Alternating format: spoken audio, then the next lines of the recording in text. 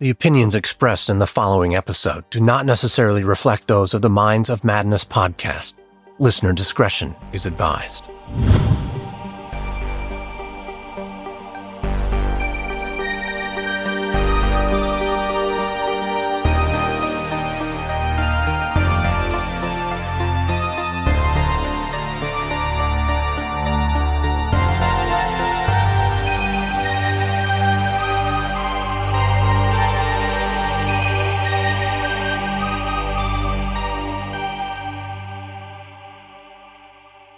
In March 2021, London, along with the rest of England, was under a full national lockdown in the midst of the COVID-19 pandemic. An unusual mix of boredom, fear, and frustration permeated the country as it grappled with the ever-changing rules and restrictions.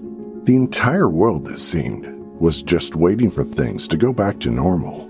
But there was one man who didn't see these once-in-a-lifetime circumstances as an obstacle. Instead, he saw in them a depraved opportunity to turn lockdown London into his own personal hunting ground. Join me now as we take a look into the sudden disappearance of 33-year-old Sarah Everard.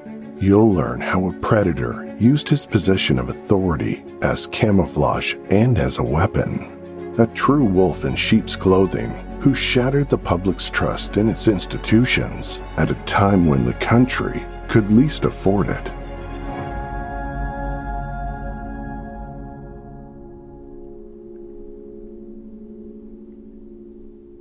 March 3rd, 2021 was a textbook early spring day in the heart of London. Chilly, foggy, rainy, then heavy rain, and then back to fog again. The kind of weather that makes us want to stay inside our cozy homes. But March 2021 itself was by no means a textbook spring for the city, the country, or the world. England itself was in the middle of its third full-scale national lockdown since the COVID-19 pandemic had begun a year earlier. And like many countries around the world, the British government's response to the global pandemic had been erratic, to say the least. The restrictions, regulations, and advice were constantly changing, seemingly from week to week.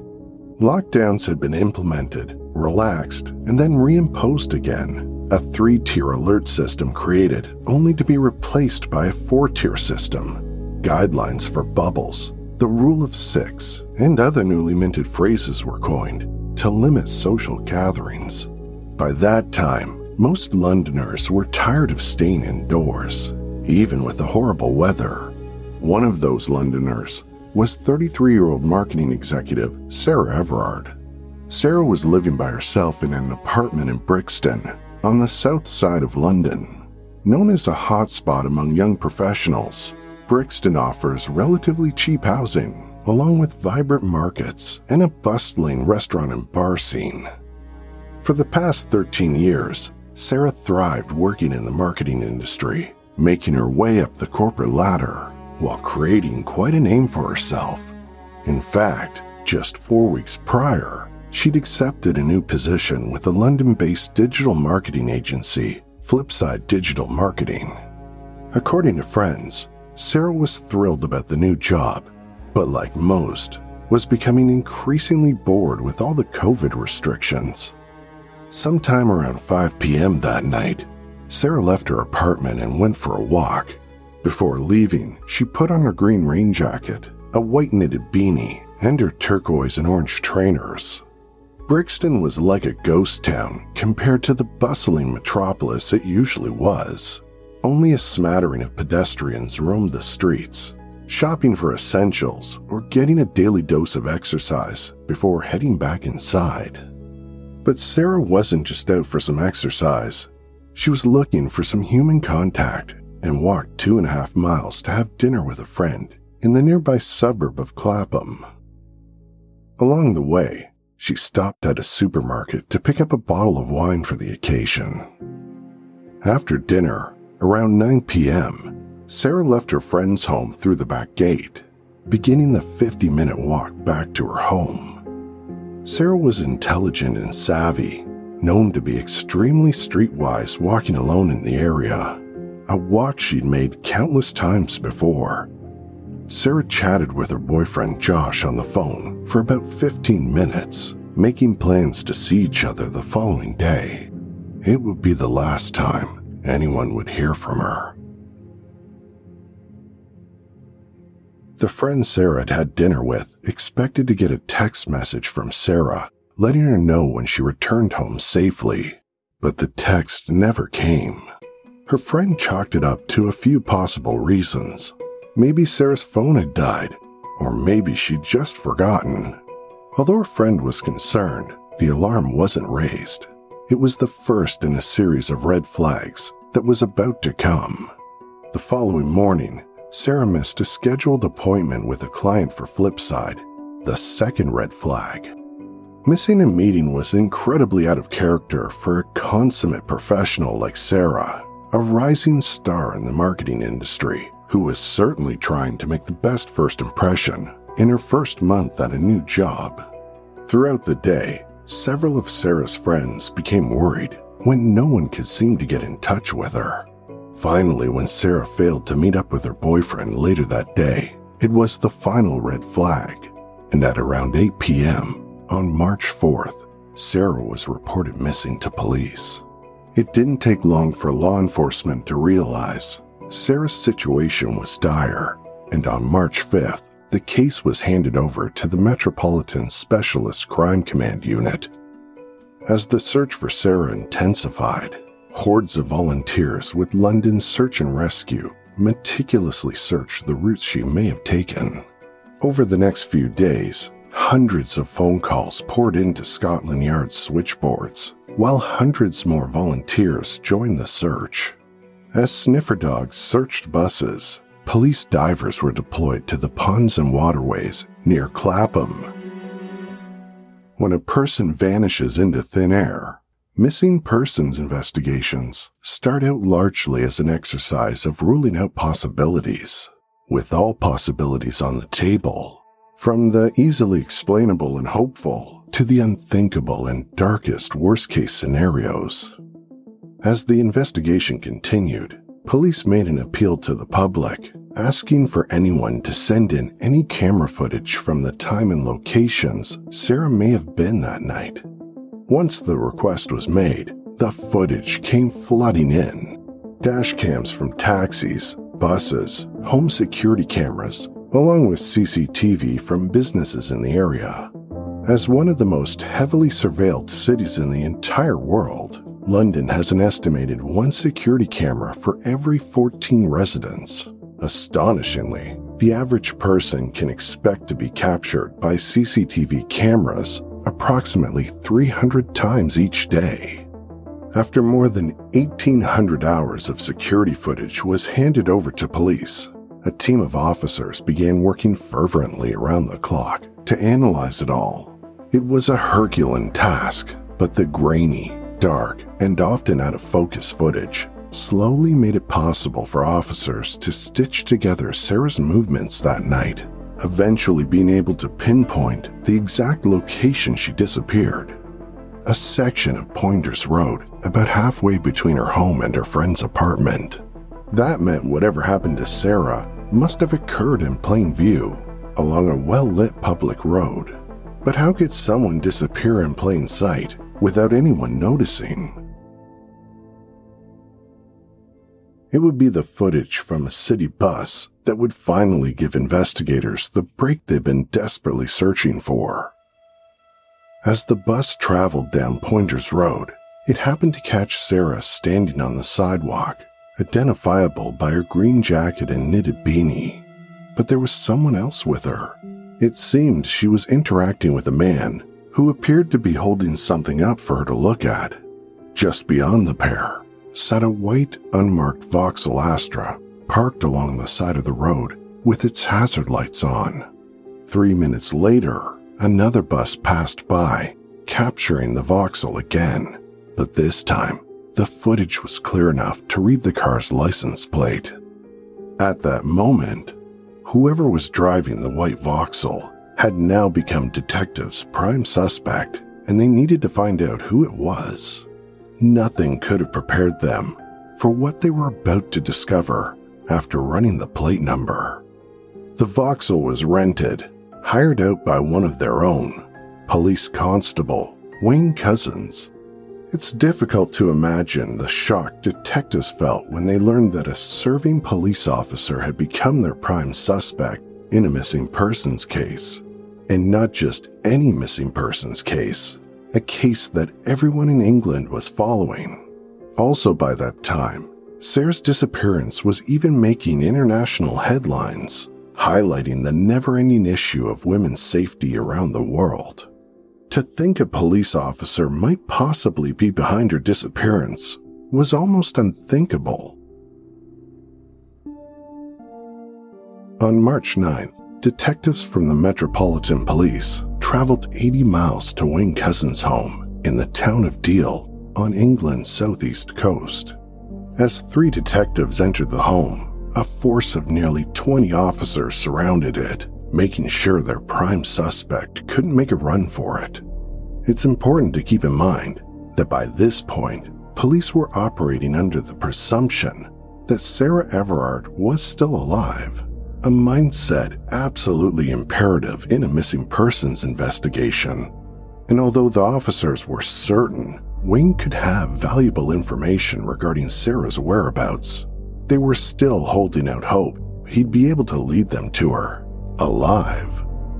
When detectives entered Wayne's home, they immediately handcuffed him and told him he was being arrested under suspicion of kidnapping.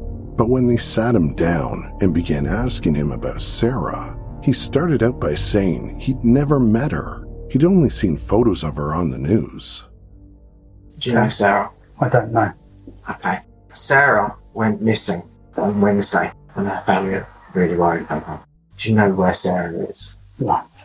Do you know anything about what happened to her? I know that she went missing up in London somewhere about a week ago or so, just from what I got on the news. As a police officer, Wayne certainly knew the lines of inquiry detectives would use on him. He knew that by arresting him, they'd have to have something on him. Perhaps by chance, or perhaps because he actually suspected detectives were closing in on him. Just 40 minutes before they arrived at his door, Wayne completely erased his cell phone data by using a factory reset. Shortly into his interview, you can hear Wayne trying to get the detective to reveal what evidence they'd found against him. Have you ever personally met her? No, not personal, man. You had any interactions with her at all? Why would I have personal interactions with her? Sat in handcuffs, and so you must have something to say that I know her. You've been arrested on suspicion of kidnapping, and we believe that you've been involved in her disappearance and taking her away from her family. Okay. So we are trying to find her. Our job, our primary job here is to find her, and to try and find her safe and well. Okay. Now, we believe that you know something about where she is, and that's why we're here, to look for her and to try and find her. When Wayne realized the detective wasn't going to give up any details, the interview took a dramatic turn. The words that came out of Wayne's mouth next were unbelievable.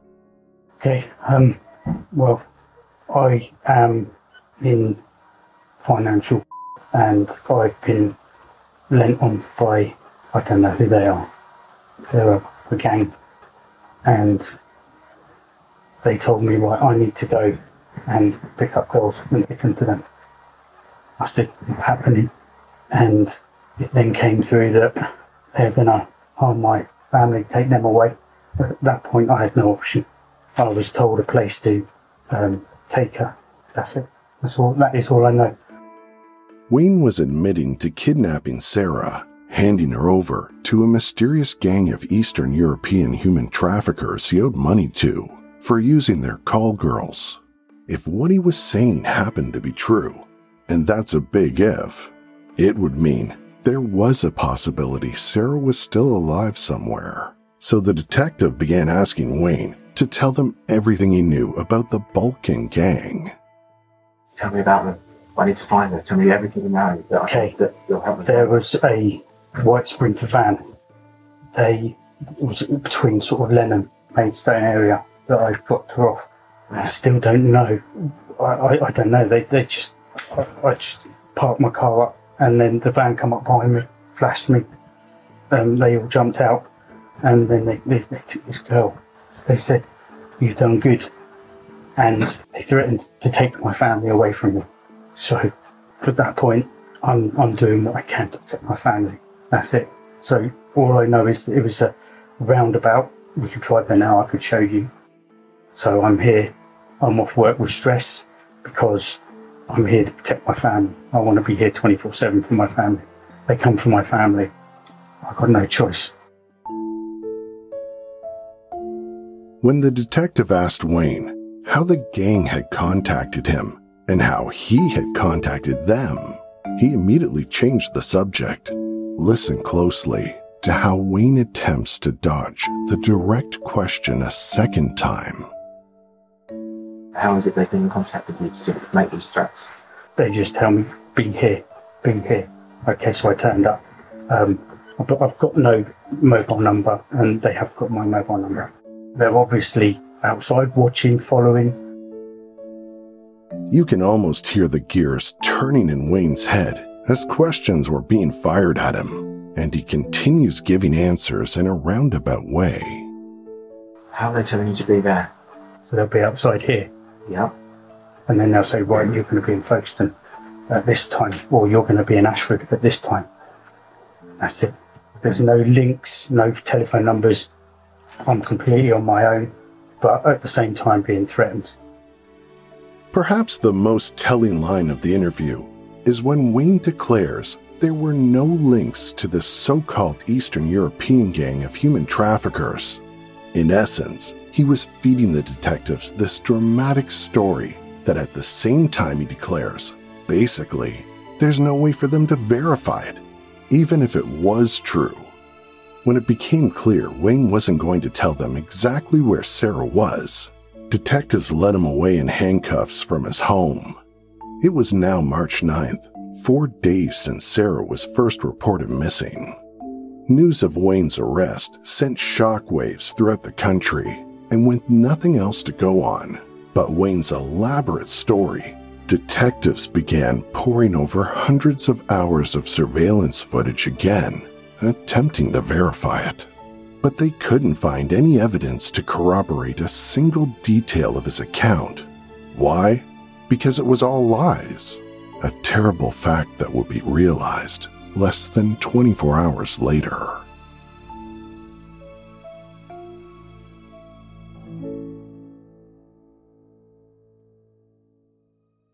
About 60 miles southeast of London, in the county of Kent, sits a 200-acre plot of privately owned woodland named Hodeswood. It's described as a hidden gem, a nature reserve, safely tucked away from the encroaching urbanization of the countryside. The perfect place to get away from it all. A haven surrounded by massive trees, abundant bird life, and even a horde of Highland cattle. This is where Wayne Cousins and his wife Elena had purchased a small patch of land back in 2019, meant as a private getaway to take their 2 children on outings. But the scene at Hodeswood on March 10th, 2021 was the farthest thing imaginable from a wholesome family outing. Using cell phone analysis, police discovered Wayne had spent a considerable amount of time in the wooded area in the hours and days following Sarah's abduction. Not long after beginning the search of the area, it became abundantly clear that the kidnapping wasn't the only or worst crime Wayne was guilty of. Beneath the surface of a small pond, less than 100 meters away from Wayne's property, the remains of Sarah Everard were discovered. On March 11th, Metropolitan Police Commissioner Cressida Dick held a press conference with an update. As you are aware, a man has been arrested on suspicion of Sarah's murder. This evening, detectives and search teams investigating Sarah's disappearance have found, very sadly, what appears to be human remains. Although it would take some time for forensics to fully confirm the identity of the remains, everyone listening knew the police had to be confident to make a public statement. Usually in these types of scenarios, after a suspect is arrested, a police commissioner would thank all the officers for their stellar work on the case while comforting the public. Instead, this press conference would take a dark turn when Cressida addressed the elephant in the room, that the suspect was one of their own.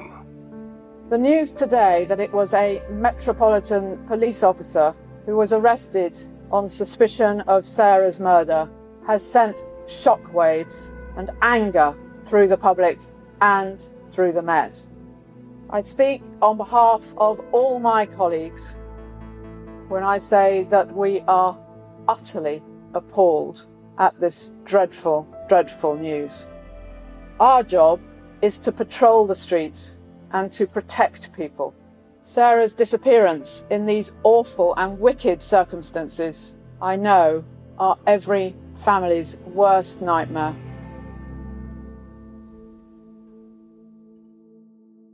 In the following days, as more and more details came to light about what had happened to Sarah the night she went missing, more details also began to emerge about who Wayne Couzens was, what he'd done in the past, and all the red flags the Metropolitan Police had ignored along the way. Each new detail was another dagger to the heart of the public trust in police. In the meantime, Wayne refused to say anything about what he'd done or why, only offering no comment. And for that exact reason, detectives had to rely heavily on whatever else they could gather to figure out what had happened the night Wayne kidnapped Sarah. After meticulously piecing together the footage they'd collected, along with the cell phone records, personnel records, forensics, accounts from eyewitnesses and interviews with Wayne's colleagues and family, a portrait of Wayne began to emerge, that of a cold, calculating, premeditated murderer. An officer who used the country's COVID restrictions as the perfect cloak to carry out a horrific crime in plain view. The only thing he hadn't planned to the last detail was who his victim would be. Born in 1972, Wayne Couzens grew up in Dover and was the oldest of two younger brothers. By all accounts, he had a close relationship with his parents, although nothing can be confirmed. As he grew older, Wayne began working at the family's auto body shop as a mechanic, less than a mile from the town's famous White Cliffs. In 2002, at the age of 30, Wayne joined the Kent Special Constabulary, a group of volunteer police officers tasked with assisting local police, the first step for many interested in pursuing a career in law enforcement. Using his volunteer experience, in 2011, Wayne joined the Civil Nuclear Constabulary, the special police force in charge of providing security for all non-military nuclear sites in the UK. As a member of the CNC, Wayne would have underwent training to become an authorized firearms officer. To listeners outside of the UK, it may be surprising to learn that in the UK, only 5% of all law enforcement officers are authorized to carry firearms. As one of the only several countries around the world where police don't generally carry guns, including Ireland, Norway, Iceland, and New Zealand, authorized firearm officers are expected to be better trained, more heavily vetted, and beyond reproach. But even while Wayne was employed by the CNC, red flags began popping up, although infuriatingly, nothing was ever done about them. His coworkers at the CNC had a nickname for him. They called him the Rapist because of how uncomfortable he made his female colleagues feel. In 2015, a police report was filed with the Kent Police about a man driving around town naked from the waist down. After police discovered the vehicle was owned by Wayne, no further actions were taken. It's since been speculated that the failure to properly investigate Wayne's act of indecent exposure was a case of police officers closing ranks, and turning a blind eye to protect one of their own. This has also been offered as an explanation as to why none of his colleagues who nicknamed Wayne the Rapist ever filed an official report. Throughout the world, whenever we see videos or hear stories of police officers abusing their positions, the same phrase is always used. It's just one bad apple. But when we take a deeper look at the example of Wayne Couzens, calling him a bad apple means that the good apples were the ones who failed to investigate him, the ones who nicknamed him the Rapist. To family and neighbors, Wayne was a happily married family man with 2 children. But Wayne was leading a double life. He had a penchant for hiring sex workers and had created a string of fake dating profiles where he listed himself as single. But Wayne's tendency to hire sex workers was just one more thing his colleagues kept hidden from the rest of the world. On one occasion, his coworkers had to call him down to the station after a sex worker showed up demanding payment from him. In 2018, Wayne joined the Metropolitan Police in Greater London, and in 2020 was assigned to the Parliamentary and Diplomatic Protection Command, where he provided security primarily for foreign embassies. In February 2021, just 3 weeks before he kidnapped Sarah, Wayne pulled into a McDonald's drive-thru, not wearing any pants, clearly visible to the drive-thru teller.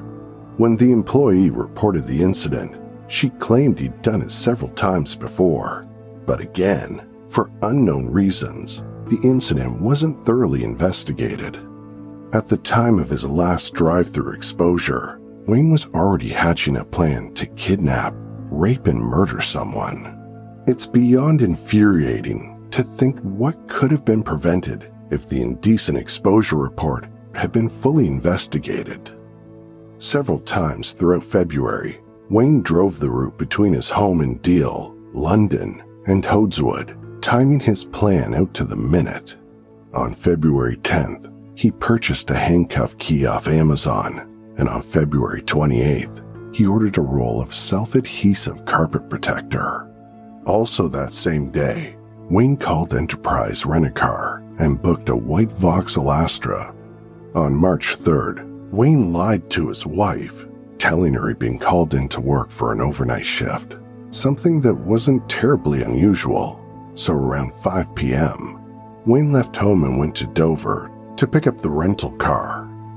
80 miles away in Brixton, Sarah Everard had just stepped out of her apartment to go visit her friend for dinner. Security footage revealed that Wayne drove around London for a couple of hours, hunting for an unsuspecting victim.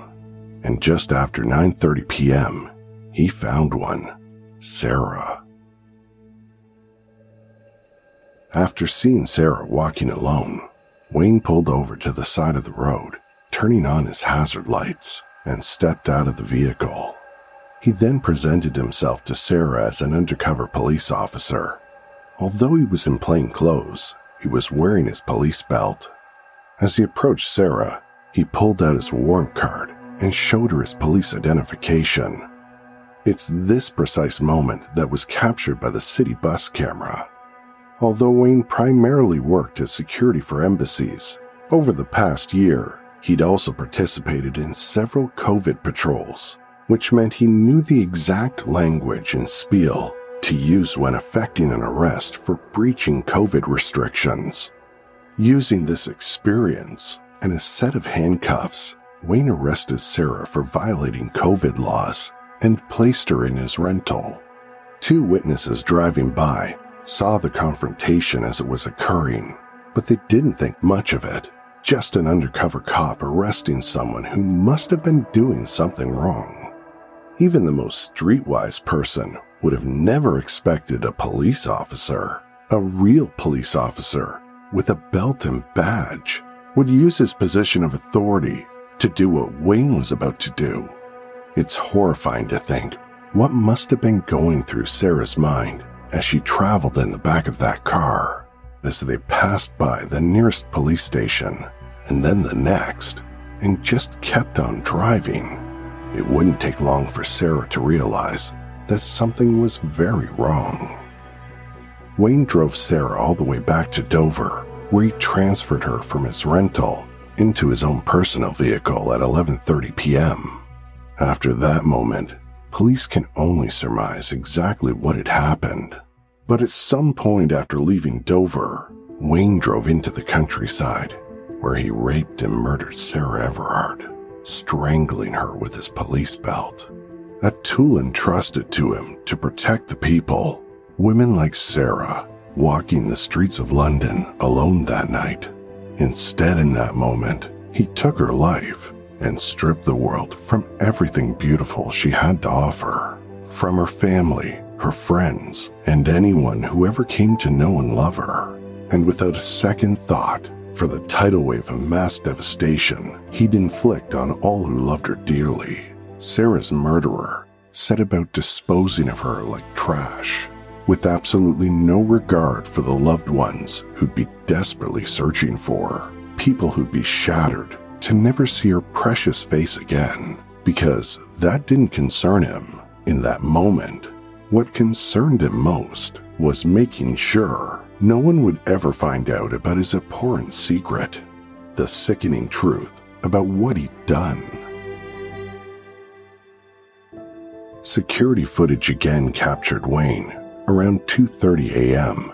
buying food at a gas station in Dover. It's believed that he headed to Hodeswood, where he planned to hide Sarah's body. At 8:30 in the morning, Wayne returned his rental to Enterprise and again drove off in his own vehicle, stopping in the town of Sandwich to throw Sarah's cell phone into a river. Wayne timed his entire route perfectly, so when he showed back up at his home in the morning, no one would suspect a thing. It was the same time he'd always came home after working a night shift. The following day, on March 5th, Wayne stopped at a service station and filled a plastic jerry can with 5 liters of gasoline. He then drove back to Hodeswood, where he'd hidden Sarah's body. There, Wayne placed Sarah's body inside an abandoned refrigerator. Next, he poured gasoline all over her, setting the accelerant ablaze. Several hours later, Wayne returned to the site with a pair of builder's bags, the kind used on construction sites to remove rubble. He then placed Sarah's charred body into the bags and threw them into a pond. Only 2 days later, on March 7th, Wayne took his wife and his 2 children on a family outing to Hodeswood and watched as his children played near both the refrigerator and the pond. What could have possibly possessed him to take his wife and children to the scene of that horrific crime? Was he using his family as guinea pigs to see if they'd notice anything out of the ordinary? Or was it just some kind of power move an overconfident psychopath would pull, finding a sick sense of satisfaction in the act itself, hiding his darkest secret right under the noses of those closest to him? The answer to that question is likely too dark for any of us to fathom. The next day, March 8th, was International Women's Day. In the morning, Wayne called the Metropolitan Police, but he didn't call to confess. Instead, he was calling in sick for the day, citing stress as an excuse. And while the rest of his police colleagues ramped up their efforts to solve the mystery of what had happened to Sarah Everard, Wayne stayed at home, hoping that Hodeswood and Sarah's watery grave would keep his horrible secret safe. He was arrested the very next day. English TV presenter Emma Kenny describes Sarah as the perfect English rose, the type of woman whose smile exuded kindness and generosity of spirit. She was, in effect, the British everywoman.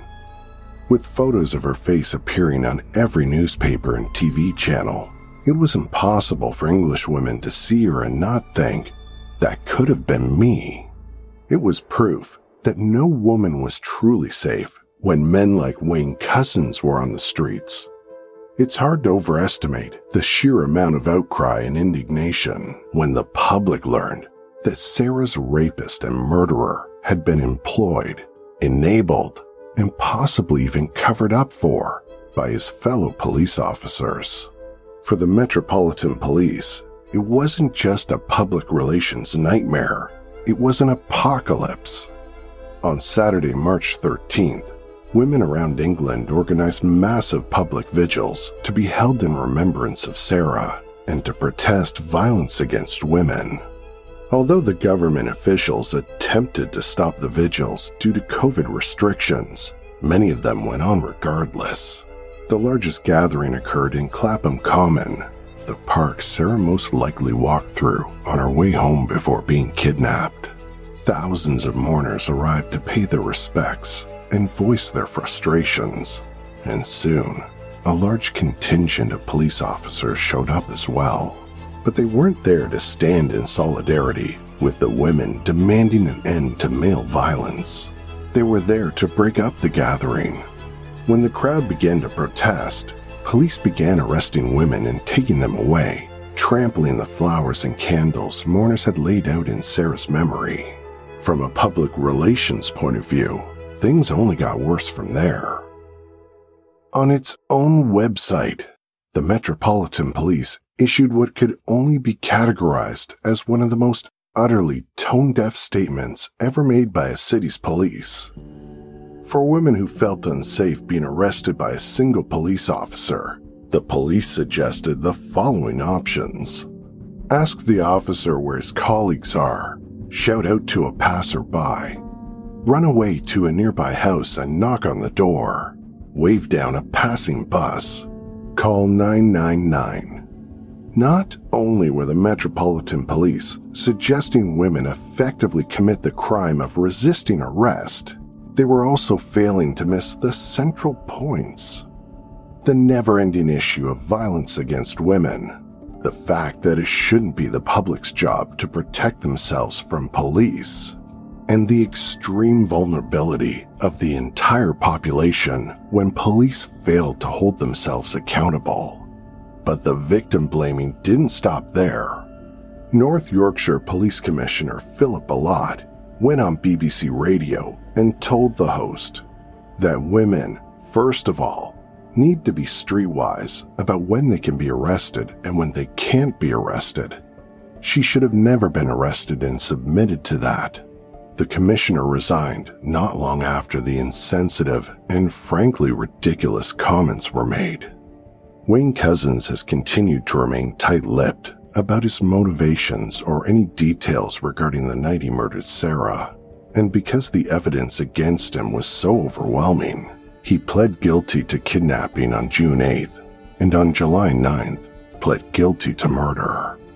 The guilty pleas spared Sarah's family the whole ordeal of having to sit through a trial and forced to hear and relive the gruesome details of that night.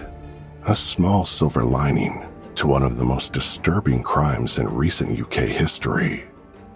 Despite Wayne's well-publicized crimes and guilty pleas, several of his fellow police officers still wrote positive character references for the judge to consider during sentencing.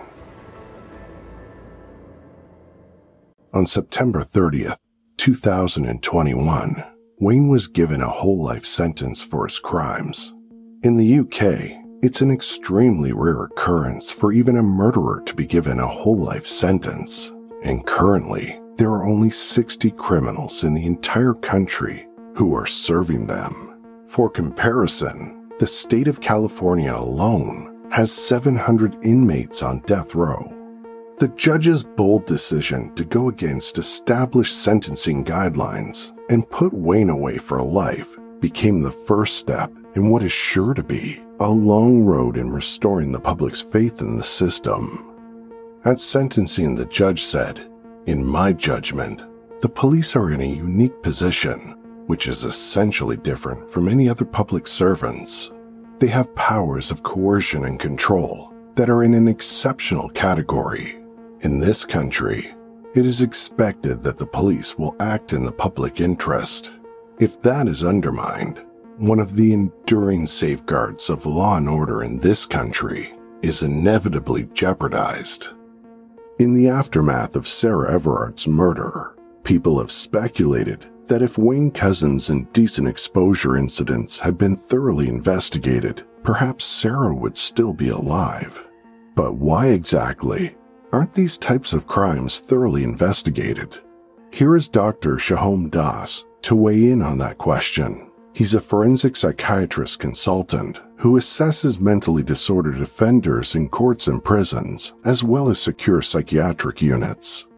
What we do know is that he was alleged to have committed indecent exposure in 2015 in Kent.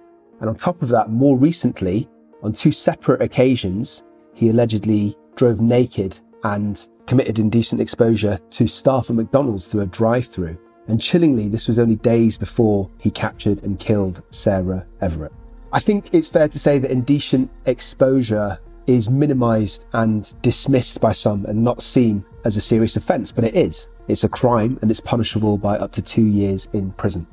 According to the Office of National Statistics, there were about 10.8 thousand reported cases of this crime in 2020, yet only 600 actually made it to court. So obviously we can see that that's a low conversion rate. So what's the reason for this? Well, I think the public, and more importantly the police, sometimes misjudge it as quite a minor crime. There's been lots of stories where women have felt quite traumatised and violated, and they've reported this to the police, but their reaction has been that the police have belittled them or tried to make jokes about it. And also, it's a bit harder to arrest somebody who's committed this because, unlike some other more serious sexual offending, there often isn't any evidence because the perpetrator disappears very quickly. Dr. Shahom Das now breaks down the psychological aspect of indecent exposure and how it can escalate into more serious offenses. To me, this is all about sexual aggression. That's one of the aspects that this type of offence has with more serious sexual offending. As well as sexual aggression, there's also the fact that there's a power dynamic between the perpetrator and the victim. And it's something that's enforced, and it's enforced suddenly. So to me, this screams of a lack of empathy, and probably more importantly, a lack of consent. The reason why these are dangerous psychological processes is because they absolutely can escalate to more serious offences if they're not kept in check. So although murder and rape, like what happened to Sarah Everard, would be extremely rare, more commonly people who commit indecent exposure will commit other types of misogynistic violence, such as domestic abuse or stalking. It's said that around 5 to 10% of flashers escalate their offending into serious sexual crimes. So going back to the case of Wayne Couzens, what really concerns me is that his offences were ignored. They were dismissed by the police. They were not taken seriously. And I think this is very likely related to the fact that he himself is a police officer, so they were just looking out for their own. Apparently, his own service that he worked for, the police service, were not even informed of these allegations. And what's really chilling about this whole situation, in my view, is that if it was taken seriously, he might have been arrested, his work might have been informed, and he might have been forced or pressurized into seeking help. And if he did have this help at an early stage, then either through therapy or maybe just the seriousness of the whole situation might have jolted him back into a sense of insight of what he had done. What I'm saying is, if he had found the right help at the right time, I think there's a very good chance that Wayne Couzens' offences wouldn't have escalated and Sarah Everard might still be alive and with us today. In the recent months since the discovery of Wayne's past, criminologists and psychiatrists have speculated that given the amount of planning Wayne put into Sarah's abduction, rape and murder, even the disposal of her body, that this must have been something he'd done before. Dr. Shahom Das gives his opinion. Personally, I don't necessarily subscribe to this belief. Not all criminals are particularly sloppy. Some are actually quite organised and pre-planned. And so I think the fact that this was so well thought out doesn't necessarily mean he did it before. It could just be that he took extra care to try and plan it out and think about any potential flaws or hurdles in his plan. And we also know that he had researched the area thoroughly, driving between Kent and London. And he also seemed to have been planning this for a long period of time, so days and weeks as opposed to it being relatively impulsive. So I don't think any of this necessarily indicates that he's done this before. I've certainly assessed people in my career as a forensic psychiatrist who planned out offences, whether they be sexual or physical violence, in quite great detail, but don't necessarily have a long history of violence.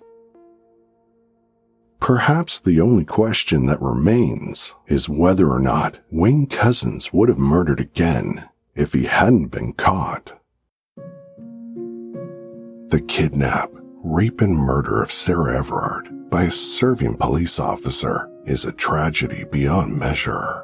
The erosion of the public's confidence in police, the elevated fear in the heart of every woman who walks alone, the obvious systematic failures that allowed any of it to happen in the first place. Although her story has brought many important and pressing conversations to the forefront of the public consciousness, we cannot forget at the heart of her story is Sarah herself, a brilliant, talented, and generous individual, a young woman whose personal character resonates throughout the whole of England, a human being who can never be replaced. The words her mother, Susan Everard, spoke before the court convey the family's unbearable feelings of intense loss. Sarah is gone, and I am heartbroken. She was my precious little girl, our youngest child. The feeling of loss is so great, it is visceral. And with the sorrow comes waves of panic, of not being able to see her again. I can never talk to her, never hold her again, and never more be a part of her life. We kept her dressing gown. It still smells of her, and I hug that instead of her.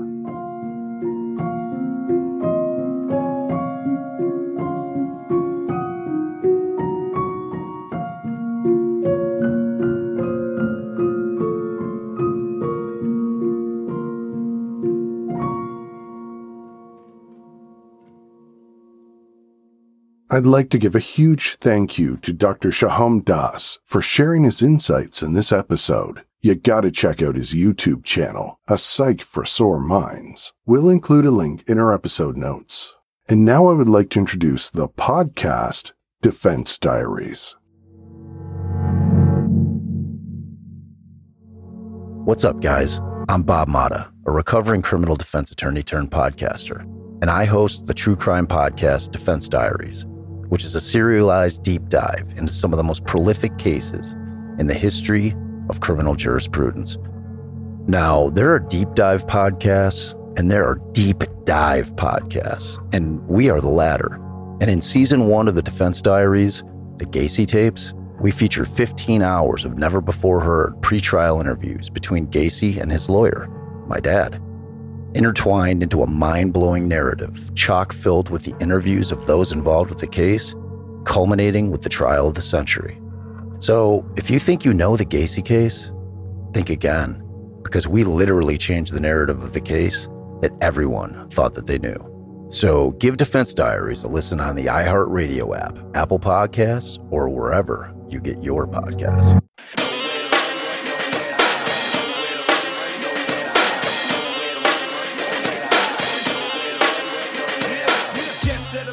The Minds of Madness can be found on Apple Podcasts, Spotify, Stitcher, TuneIn, Google Play, and all other podcast platforms. Ad-free episodes of this show are available on Stitcher Premium. If you would like to support this show and get some extra perks, including extra content, early release, and ad-free episodes, go to patreon.com/madnesspod. You can find our website by going to mindsofmadnesspodcast.com. To find us on Facebook and Instagram, search The Minds of Madness, and on Twitter using the handle @MadnessPod. And finally, the closing track, Feel the Madness, is provided by The Funkors. You can find them at the record label's website by going to goldenerarecords.com.au/GE. I can feel the madness. Someone standing at my door. I hope they can't get in, cause I'm not prepared to run. I can feel the madness. Someone standing at my door. I hope they can't get in, cause I'm not prepared to run.